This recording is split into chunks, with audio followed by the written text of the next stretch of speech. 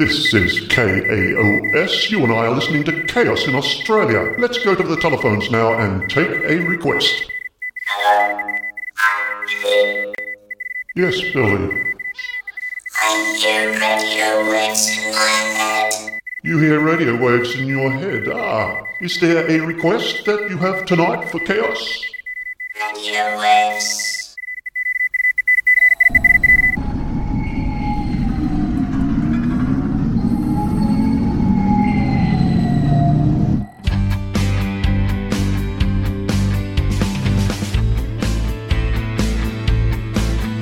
The atmosphere is thin and cold.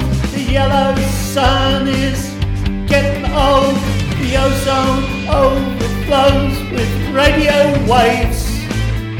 Astrophiles brings the news. Arrays and dishes give different views. Are you confused? Radio waves. Radio waves. Radio waves, she sees radio waves, radio waves, radio waves, radio waves, she sees radio waves, radio waves, radio waves.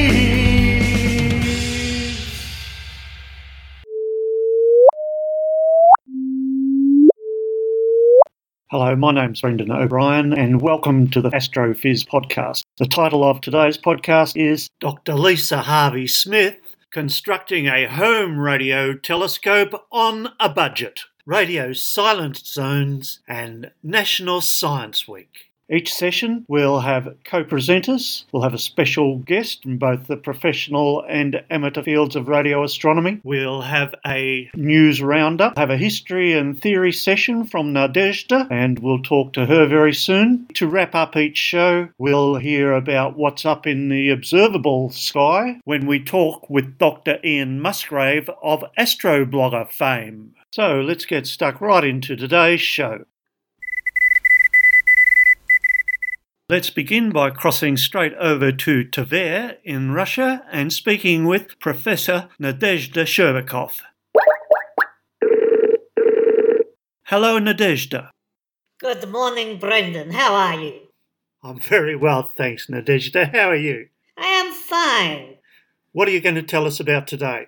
We are going to look at pulsars, and that is going to include some very interesting story, just like our friend Rosalind Franklin was cheated out of a Nobel Prize by Crick and Watson. Today I'm going to tell you about another person who was cheated, and that is Dame Susan Jocelyn Bell Burnell, who was an astrophysicist, and as a postgraduate student, she was the person who first discovered radio pulsars. Now, she discovered pulsars while she was studying for her PhD under her supervisor Anthony Hewish, for which Hewish shared the Nobel Prize in Physics with Martin Ryle. Meanwhile, it was actually Bell who was excluded from the Nobel, despite she having been the first to observe and then precisely analyze the pulsars. There you go, Brendan. Though I think the situation is getting a little better, as referred to by that young PhD you interviewed last week. Karen Lee Waddell, that's right. Yes, well, I hope you're both right, Nadezhda. Look, stay online and listen to this next interview with one of Australia's preeminent astrophysicists and great science communicators. We'll be hearing an interview with Dr. Lisa Harvey-Smith. Okay, Brendan, I'll listen in. Now, this interview, Nadezhda, is from Australia's national broadcaster, ABC Radio, and they have a segment called ABC RN Drive. That's Radio National Drive, and that's hosted by Patricia Cavallis. So we'll go and have a listen to that, and if our listeners want to listen to the original broadcast unedited, they can go to tinyurl.com/astrophys-lisa, all lowercase, all one word. Here we go. Tape's rolling, as they used to say in the olden days. It's time to step into the online shoes of someone new. Dr. Lisa Harvey-Smith is an astronomer with the CSIRO. She's a prolific tweeter. And, well, I just said it, she's an astronomer, which is kind of a rock star title. Hello. Hey. You helped celebrate hashtag Children's Day last week. That's the hashtag for the National Aboriginal and Torres Strait Islander Children's Day. Tell me how you got involved. Well, yeah, it was a great event. We went down to Canberra to Questacon, actually, to celebrate Children's Day. I love that place. It's fantastic. If you haven't been there, get down there. You can just poke everything, basically. It's a science museum, hands-on. Everything's hands-on. It's probably full of germs, but I'm sure it's wonderful. It was a great event last Thursday. We were celebrating the connection between the huge telescope project that I'm involved in to build the world's most powerful telescope here in Australia. It's in a remote region of Western Australia in Wadri Yamaji country. So the traditional owners of that land on which we're building the telescope and us at CSIRO have a great connection together. So we have a number of activities that we do together. I often go out from Sydney all the way out to this remote region with some colleagues, and we go into the local school. It's a very small community. So do you get those kids involved in the project and talking about it? Are they really an essential part of it all?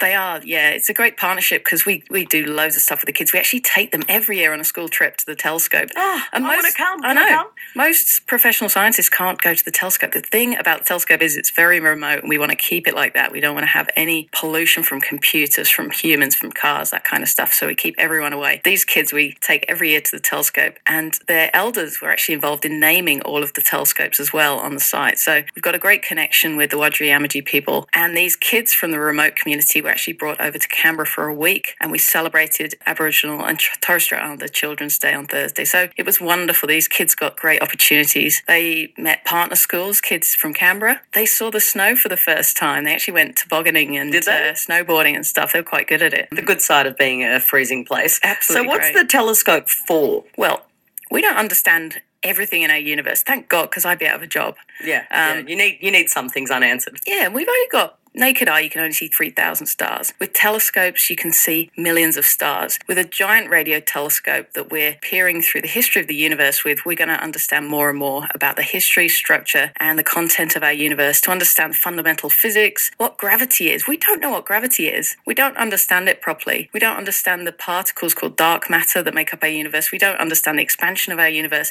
and what is going to happen in the future, whether we're all going to expand and expand forever and the universe will be cold, empty and dark, or if there's going to be a big crunch, which is the opposite of a big bang, and everything will crunch down to one point and we'll all be crushed together. So all of that sounds quite ominous. You're freaking me out here. It's not for a while, so don't worry. All right, the National Science Week begins tomorrow. The science community on Twitter are getting louder in anticipation, and I love watching it. How will you be participating, celebrating? Well, yeah, National Science Week, over 2,000 events right across Australia. NatSci Week has already been all over Twitter. It's not even started yet. Yesterday, I helped to open the Sydney Science Festival, which was a great part of National Science Week. And we had an event at the Powerhouse Museum. There were over 1,000 people came. And they've got hands-on exhibitions. There were people dancing their PhD, believe it or not, interpretive dance. Look, hey, we've had people on the show who are talking about dancing their PhD. Yeah. I'm onto this. These are winners. Yeah. These people were winners. So we're bringing in arts and science. There's a great exhibition as well called the Collider exhibition. It's an immersive experience. It's like being in the Large Hadron Collider, this massive atom smasher in Europe that helped to discover the Higgs boson. So there's all sorts of stuff going on. It's brilliant. And a quick scroll of your Twitter feed, that's what we do here, surveillance, shows you've been retweeting videos and photos of the Mars rover. Yeah. Why are you so excited about this? Well, I love Mars because I love the history of the space program. The Apollo astronauts really, really inspire me. I've met a couple of them recently, and it's incredible that they're all getting to such an age that, soon there won't be any humans alive, frankly, that have walked on other celestial bodies. Next is Mars. NASA's going to go to Mars. They've got plans, and we've currently got Mars rovers up there.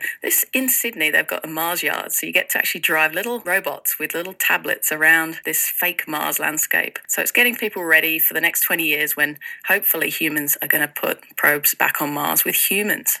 And why is it important to get people engaged with the concept? I mean, there's so much about this which is based in education for the broader public that aren't necessarily, scientists. Yeah, well, teachers are absolute heroes for me. I go into schools and I know what an amazingly great job they do with kids, but there's so much in the curriculum now that I think teachers need help with extra stimulus outside of school so kids can really get excited about the deep knowledge that we're learning every year on year as scientists, new discoveries being made. We've got to keep people up to date, and that's what we're trying to do in National Science Week. Just before we kind of end, scientists have been on a bit of a mission in the last period of time. We've had a lot on the program talking about communicating better, right? So science is so fascinating and clearly very important to everything we do, but it has been communicated pretty badly historically. Do you think you've turned that corner now? I actually think you have, because I feel like people like you are just making it sing. Is that happening more and more? Yeah, I'm in my mid-30s, and when I was at uni, there was no email, no internet. Really, we just had a guy with a blackboard. And that was boring as hell. It was only because I loved physics, I loved astronomy, I was deeply interested in it that I actually stuck it out. And now at university, they've got amazing interactive experiments. They've got tablets, live interactions in the classroom. So I think with social media as a sort of vector, we're democratizing science. We're being able to tell real scientists, being able to tell the general public what they're doing day on day and really humanize it, humanize really difficult subjects. So it's a real pleasure. I can imagine it is. It's been so good to have you in. Thanks for coming in. It's been wonderful. Thank you. That's Dr. Lisa Harvey-Smith. She's an astronomer with the CSIRO. Now, we'd like to thank Radio National and Dr. Lisa Harvey-Smith for the permission to rebroadcast that clip. And if any of our listeners would like to subscribe on iTunes to RN Drive, it's a great program. Go to tinyurl.com/astrophysrn Drive, all lowercase, all one word. And now we're going to cross back to Tver to hear all about pulsars from Nadezhda. Welcome back, Nadezhda. That was very interesting, Brendan. I wish we had Science Week as well. Well, stick around, Nadezhda. At the end of this episode, I'll be giving some details of some of the events that are being held. But meanwhile, tell us all about pulsars, please. I think everyone that's done a little bit of science has heard of pulsars and quasars and magnetars. Very true. I think we'll leave quasars and magnetars for another episode, Brendan. But today we focus our radio telescopes in on pulsars. Susan Jocelyn Bell was born in Northern Ireland in 1943, but went by the name Jocelyn. Her father was an architect and an avid reader. Through his books, Jocelyn was introduced to the world of astronomy. Her family and the staff of the Armour Observatory, which was near her home, encouraged her interest in astronomy. Jocelyn Bell's parents were strongly believing in educating women. At her first high school, she, like other girls, was not at first permitted to study science until her parents protested against the school's policy because the girls' curriculum only included such subjects as cooking and cross-stitching rather than science. When she failed the examination required for students wanting to pursue further education in British schools, her parents sent her to a boarding school to continue her education. Here she was inspired by her new physics teacher, a Mr. Tilloch, who told her, "You don't have to learn lots and lots of facts. You just learn a few key things, and then you can apply and build and develop from these ideas." Susan said he was a really good teacher who showed her how easy physics was. In 1965, she graduated from the University of Glasgow with a Bachelor of Science degree majoring in physics, And in 1969, she was awarded her PhD degree from the University of Cambridge. Bell's first 2 years at Cambridge were spent assisting in the construction of a 4-acre radio telescope that operated at 81.5 megahertz and was used to track quasars. Over 120 meters of chart paper produced by the telescope every 4 days. You might remember, Brendan, that these pen chart recorders were the same as the ones used by Karl Jansky. Yes, Nadezhda, when he discovered the centre of the universe. Very funny, Brendan. Now getting back to Dame Jocelyn Bell. Markings on the chart paper. These markings were made by a radio source too fast and too regular to be a quasar. Although the signal source took up only about 3 centimeters of 122 meters of chart paper, Jocelyn Bell recognized its importance. She had detected the first evidence of a pulsar, and for a short time they thought they might be coming from an extraterrestrial civilization. When they were not sure what caused the signals they detected, Jocelyn Bell and her colleague advisor Anthony Hewitt labelled the signal LGM for Little Green Men. They thought it could possibly be a beacon from an alien source. Brendan, I really don't understand this obsession with aliens. Anyway, Jocelyn quickly quashed this idea and moved the focus back to reality. In February of 1968, Nature. Further studies by groups of astronomers around the world identified the stars. These objects, first noticed by Jocelyn Bell, became known as pulsars. So, she was a PhD student who made a brilliant discovery by noticing and investigating an anomaly in her idea. The Nobel Prize, however, for this discovery did not go to her. It went to her PhD supervisor, who just happened to be male. All too familiar story, isn't it, Mr. Crick and Mr. Watson? Yes, Nadezhda. That reminds me of a joke where a lecturer asks the biochem undergraduates, "Does anyone here know what Crick and Watson discovered?" A student from the back of a room calls out, "Rosalind Franklin's notes." Sad but very funny, Brendan. Now, what exactly are pulsars, Nadezhda? The term pulsar is an abbreviation for pulsating radio star.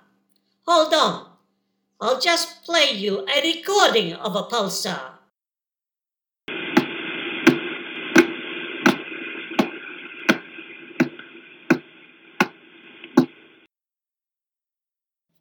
I can see how they thought that was aliens.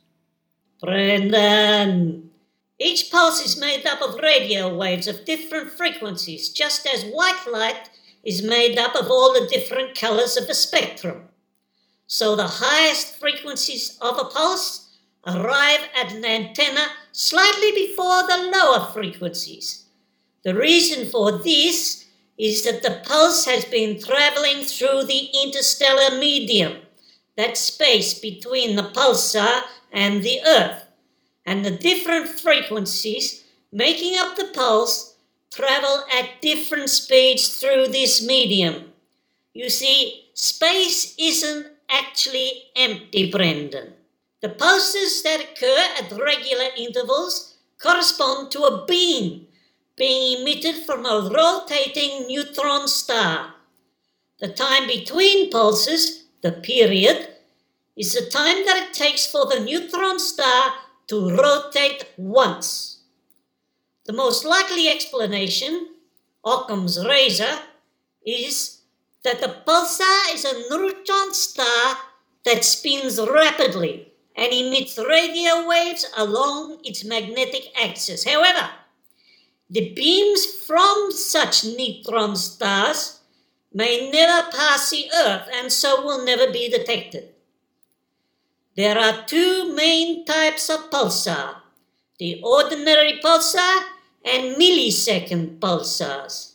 They can be explained by assuming that all of the millisecond pulsars were originally in orbit with another star. After the pulsar formed, matter was pulled from the companion star onto the pulsar. During this process, the pulsar rotates faster and faster until it became one of the millisecond pulsars. Nobody is quite sure what exactly happens to a pulsar as it ages and slows down. And this continues to be a very exciting field of research for astrophysicists, Brendan.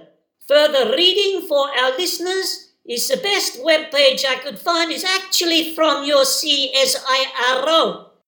Okay, I'll make a tiny URL for that for our listeners, Nadezhda. I'll call it tinyurl.com/astrophys pulsars.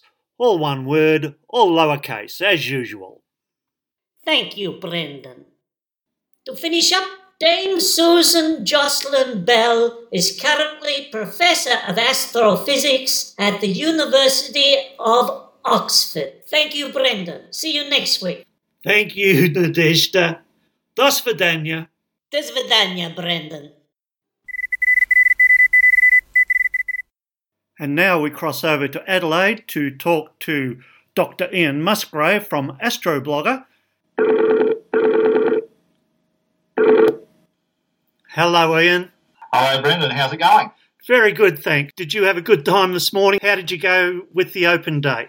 Very interesting for me. I'm not so sure it was quite as interesting for my son to see the setup that was used to record a lot of the music for Doctor Who in the 60s. In fact, the person who did the music for Doctor Who in the early 60s came out and worked at the University of Adelaide for some years after that. Fantastic. And also some of the sounds of radio astronomy. That sounds really good. Very good. It's been a huge week for science this week. We've had news of LIGO. There might be black holes discovered as dark matter. We've had mystery objects, that alleged Dyson sphere. Tabby's star is back in the news. There's also a story about extragalactic radiation, a tiny bit to blame for your sunburn. It's National Science Week this week, and there's lots of things happening in that. I'll cover that in the news, but just to foretell a bit of that, there's another Science Week event looking for ice on Mars, and that's happening at Mile End South in South Australia. That's in your neck of the woods. It is indeed. There's a Lost in Science trivia night happening in Collingwood, down in Victoria. There's a Mars rover simulation, and that's happening at Mount Isa in the middle of outback Queensland. Brian Cox is over in Hindmarch in South Australia, and so many interesting things happening. But first, can you give us a brief summary on your week at Adelaide University? The usual things of reading, reviewing, attempting to write. One of my PhD students is going to give her first PhD talk next week, and so we've been practicing her talk. One of my other PhD students is about to start his work, and he's been getting ready to grow cells, which has had a different problem, that the cells haven't grown at all. And I've been giving lectures. Last Friday I gave an interesting lecture on ethics in research and looking at various ethical issues to do with plagiarism. So that was a very interesting time for those of you who are interested in this area. It's a lecture workshop, and for my readings I gave the students 2 papers that were on the ethics of plagiarism, and one of the papers plagiarised the other. That's ironic. Very ironic. Now, it's been a huge week for visual astronomy. We've had the Perseids this week. Can you give us a recap on how the Perseids went and tell us about what's happening in the skies this week, Ian? The Perseids were very interesting. If any of your listeners out there tried to do radio Perseids, I was listening to the Radio Perseid Radio Meteor site, and it looked like we got some very good responses from the Radio Perseids. I tried to create my own little radio meteor setup, but Windows 10 has an issue with overwriting the drivers for my software to write radio, so I'll keep you updated over the coming weeks on how I get around this. So the radio meteor sites came up with some very good numbers. In terms of visual meteor observations, it was very much a mixed bag. There were a variety of predictions for much higher rates this year because the dust cloud released, one of the dust clouds released from the comet that creates the Perseids had been affected by the gravity of Jupiter, and we were expecting to get higher rates. One group of predictions centred around 150 to 160 meteors per hour as the notional maximum you could possibly see. Another group of predictions had a predicted maximum of 200. Again, in real life, you won't be seeing that number of meteors because that's a theoretical maximum if you've got perfectly clear skies, no obstructions down to the horizon, and the meteor showers directly overhead for most of the planet. The meteor showers never directly overhead, so you're going to see fewer. But it looked like there was, in fact, a very strong flurry of around about 200 meteors an hour, but it was very, very limited in distribution. So there was some good meteors towards the end of the evening for America, but the best rates were seen for a very short time over Europe. So there were some good rates seen in part of the United Kingdom and Europe, but nice, but not so good the rest of the world. If you go to the International Meteor Organisation's live Perseid site, which has the graph from the ongoing observations, you'll see that there's a very narrow peak for the Perseids. So a lot of people, there's been a lot of hype about this is going to be the best meteor shower for ages, and there's going to be there's going to be 200 meteors an hour without mentioning that this was a theoretical maximum. And so there were quite a few people who were disappointed, as opposed to the people who were disappointed because all they saw was cloud. There was quite a few of those people. But for people who, in a narrow band in Europe, for a narrow band of time, they saw a quite amazing display. Well, once again, Ian, it's under promise and over deliver. Well, I think if we're coming back to the concept of science communication, a lot of the news sites fail to make the distinction between what ZHR, the zenithal hourly rate, is and what you're likely to see. I was interviewed for the Mackay Mercury because Mackay was going to have good rates in Australia, and it sort of headlines 200 metres per hour, and then about right at the bottom of the article it says, and Dr. Musgrave says, well, we probably see a meteor every 5 minutes. Yeah. So it can be quite tricky getting this across. But I mean, with the Mackay Mercury article, at least they put it into an Australian context about what you're likely to see. Other places, 200 meteors an hour, yay! And not without mentioning it's one of the predictions, and that it may be time limited and that the actual peaks may not correspond to when your site's dark. So in terms of science communication, I mean, the people who were generating this information were giving all the right caveats, but when it got out into the news media, all of those caveats got dropped out. Or people may just read the headlines and fail to read the bits that come after it. This comes back to also what we talk about in visual and radio astronomy as well, is that you have to be very careful about communicating, and people get really excited. And I get really excited, but unless you try and locate your excitement in what people will actually see, then it can be quite misleading. Yes, the two main attributes of science are usually not mentioned in any journalistic story about a particular event, and those two things are patience and persistence. If you don't have those two things, then science doesn't work at all. That is correct. Persistence, patience, and going out there and trying again. Now, what's happening in the next couple of weeks up in the sky? Okay, in the next couple of weeks, coming back to patience and persistence, as your listeners may remember, we've got some really fantastic planet dance happening at the moment where Jupiter, Mercury, Venus, Mars and Saturn are all moving about in the sky. Well, actually, Saturn's not moving very much, but Jupiter, Mercury, Venus and Mars are moving from night to night and putting on a great show with a variety of patterns. And, of course, if you have been going out most nights, the sky around here has been covered in clouds, so you've got to wait. We've got the full moon coming up too, which may interfere with some easy viewing of the planet. Well, actually, I'll get back to that in a moment because that's actually quite interesting. Got out at 10:30 at night and the sky was crystal clear, and the moon was close to the triangle that was made by Antares, the rival of Mars, Mars itself and Saturn. But because the moon's relatively bright, it washes out the dimmer stars. So the triangle was actually really clear, and it was almost a perfect equilateral triangle. It was beautiful to see. Fantastic. And this brings me to what you're going to be seeing over the next week or so. If you've been paying attention to Mars, Saturn and Antares, you'll be noticing that Mars has been edging closer to those two. And it'll continue to do that for the coming week, accumulating on Wednesday the 24th in Australian time, where Mars is directly between Antares and Saturn. And that's going to look really, really cool. So... but that occurs close to the last quarter moon, so you won't really have the moon interfering. But the full moon in Australia is on the 18th, and so it'll wash out all the dimmer stars. But you'll find that because the planets are so bright, it's really quite easy to pick them out. Now it'll be easier than ever to pick up the triangle formed by Mars, Antares, and Saturn. Okay. Of course, in the early evening, you're going to be looking at the horizon where you'll be watching Venus, Mercury, and Jupiter. Now, for the past few weeks, Venus, Mercury, and Jupiter have almost been in a straight line. What you'll be noticing now is that Mercury's starting to get towards overtaking Jupiter, but it's also angling away from Jupiter. So Venus, Mercury, and Jupiter start forming a triangle. Mercury is it's furthest from the Sun as we see it on the 17th, and it's also it's highest above the horizon.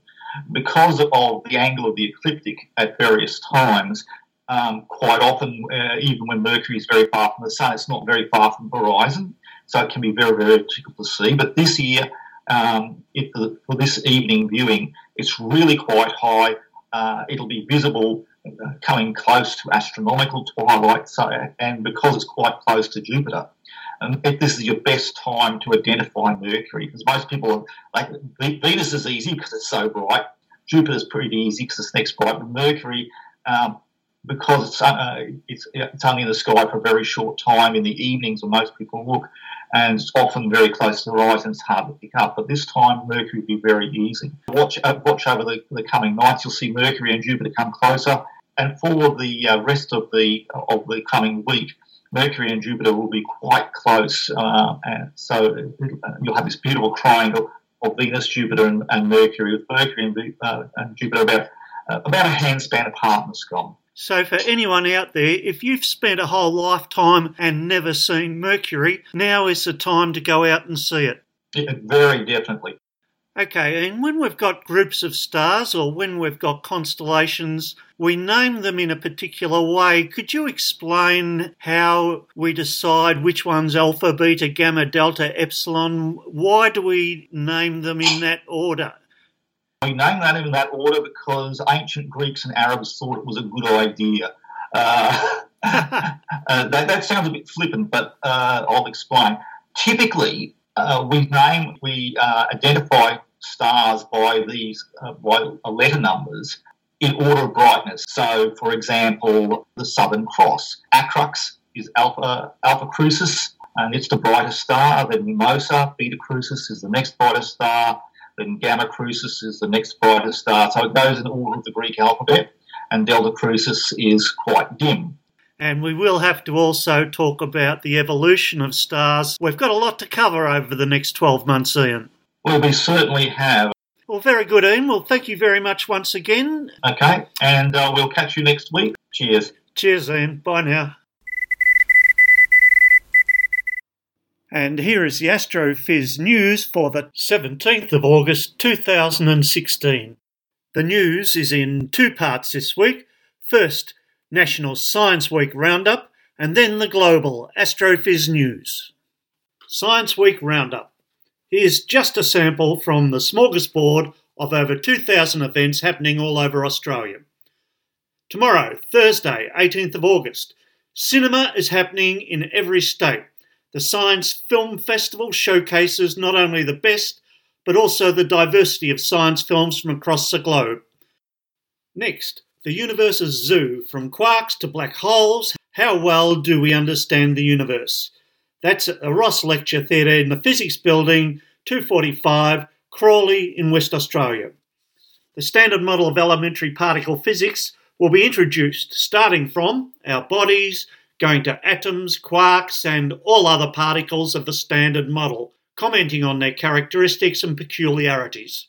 That reminds me that our second episode of Astrophys featured Dr. Tom Browder, and he introduced us to two very important ideas. Firstly, that by studying the very small, in this case, he's studying the particular colours of quarks at the Belle 2 project at the Super Keck B Collider in Japan. And secondly, that particle physicists are now talking of replacing the notion of the Standard Model with core theory. Tom alluded to the work of Frank Wilczek, who is an American theoretical physicist, mathematician and Nobel laureate. He's currently Professor of Physics at the MIT and a professor at Stockholm University. He proposes we move from the Standard Model to what he calls core theory. And he says this change is more than justified because, firstly, model connotes a disposable, makeshift, awaiting replacement by the real thing. But the core theory is already a very accurate representation of physical reality, which any future hypothetical real thing must take into account. Secondly, standard connotes conventional and hints at superior wisdom, but he argues no such superior wisdom is available, and mountains of evidence attests to that while the core theory will be supplemented and augmented, its core will persist. That was a nice little tangent.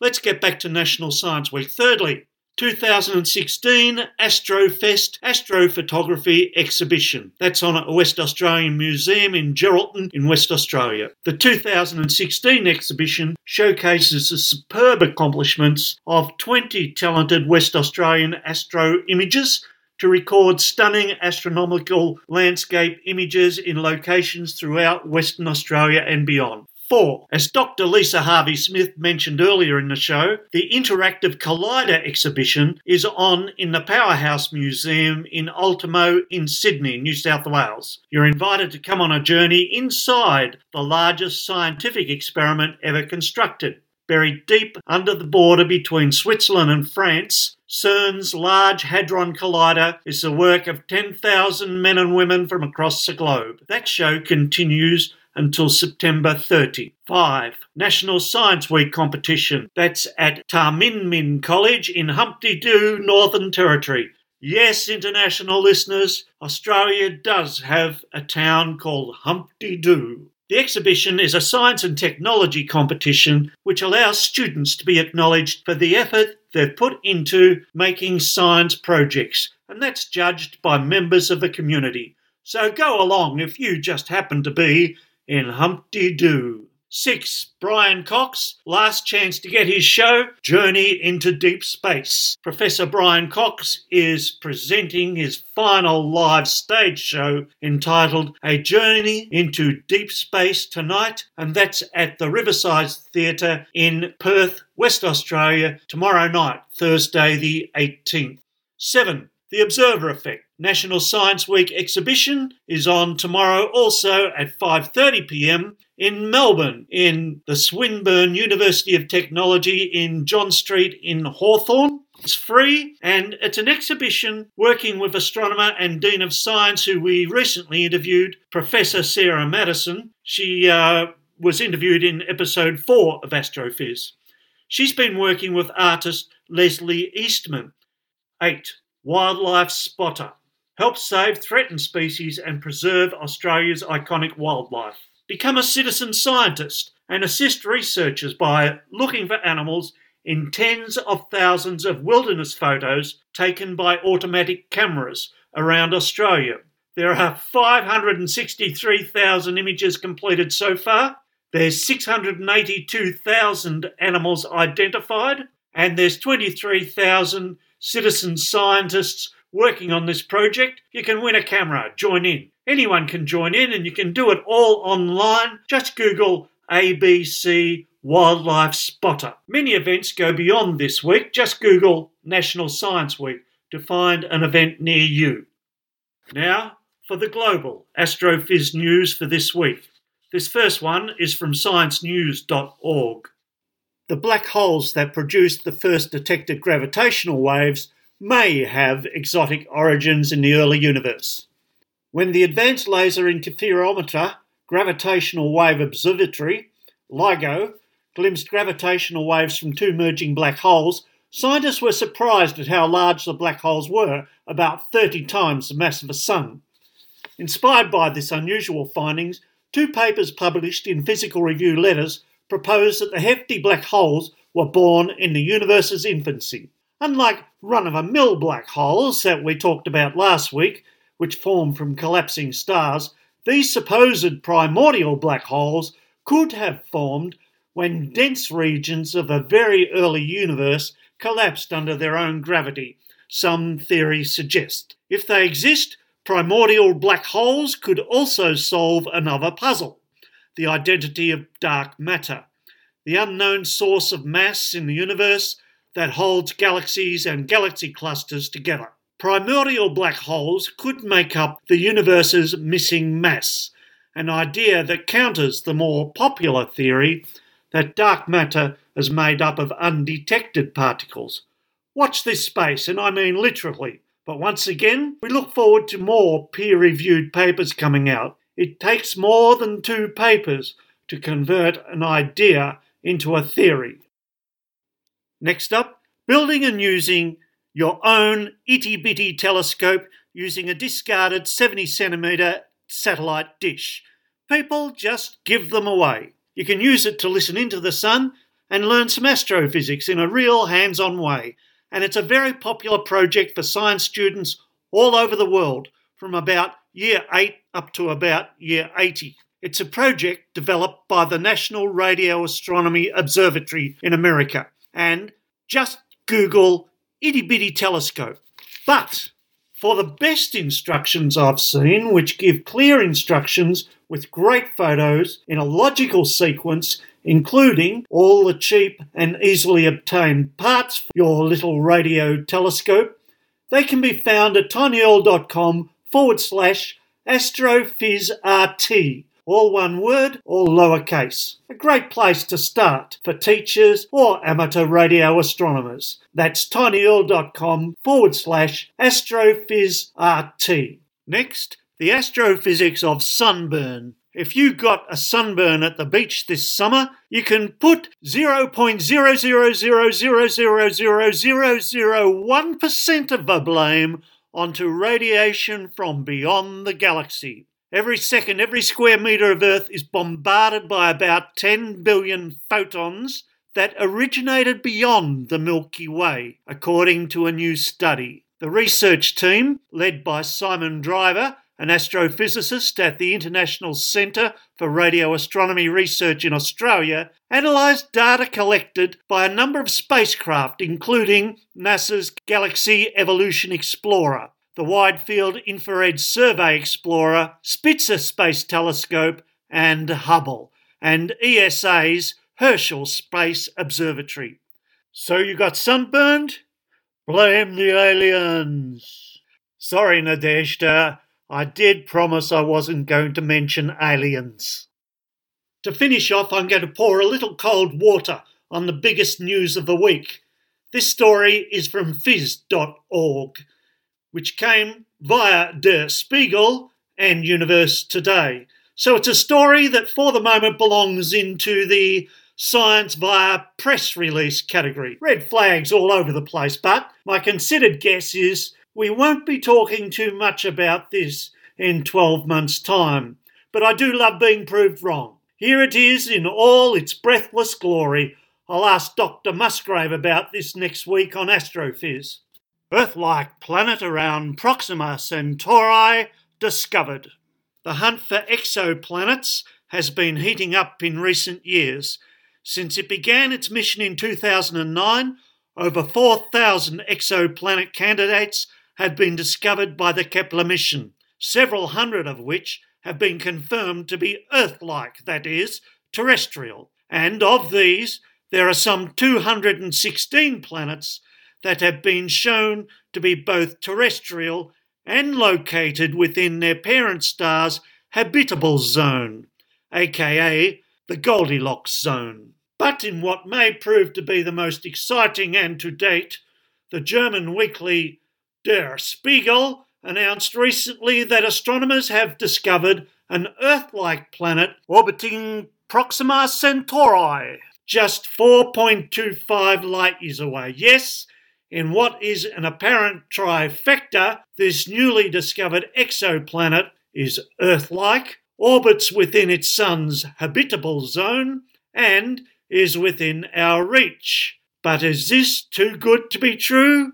Yep, I think so. So there's been a leak to the press. The article goes on to state that the European Southern Observatory, ESO, will be announcing the finding at the end of August. Hold your breath. What's more, the folks at Project Starshot are certainly excited by the news. As part of Breakthrough Initiatives, a program founded by Russian billionaire Yuri Milner to search for intelligent life, with backing from Stephen Hawking and Mark Zuckerberg, Project Starshot intends to send a laser sail-driven nanocraft to Alpha Centauri in the coming years. Now, we'll have to wait till next week to find out what Dr. Sherbakov and Dr. Musgrave think of that breathless press release. See you next week. Radio Wave!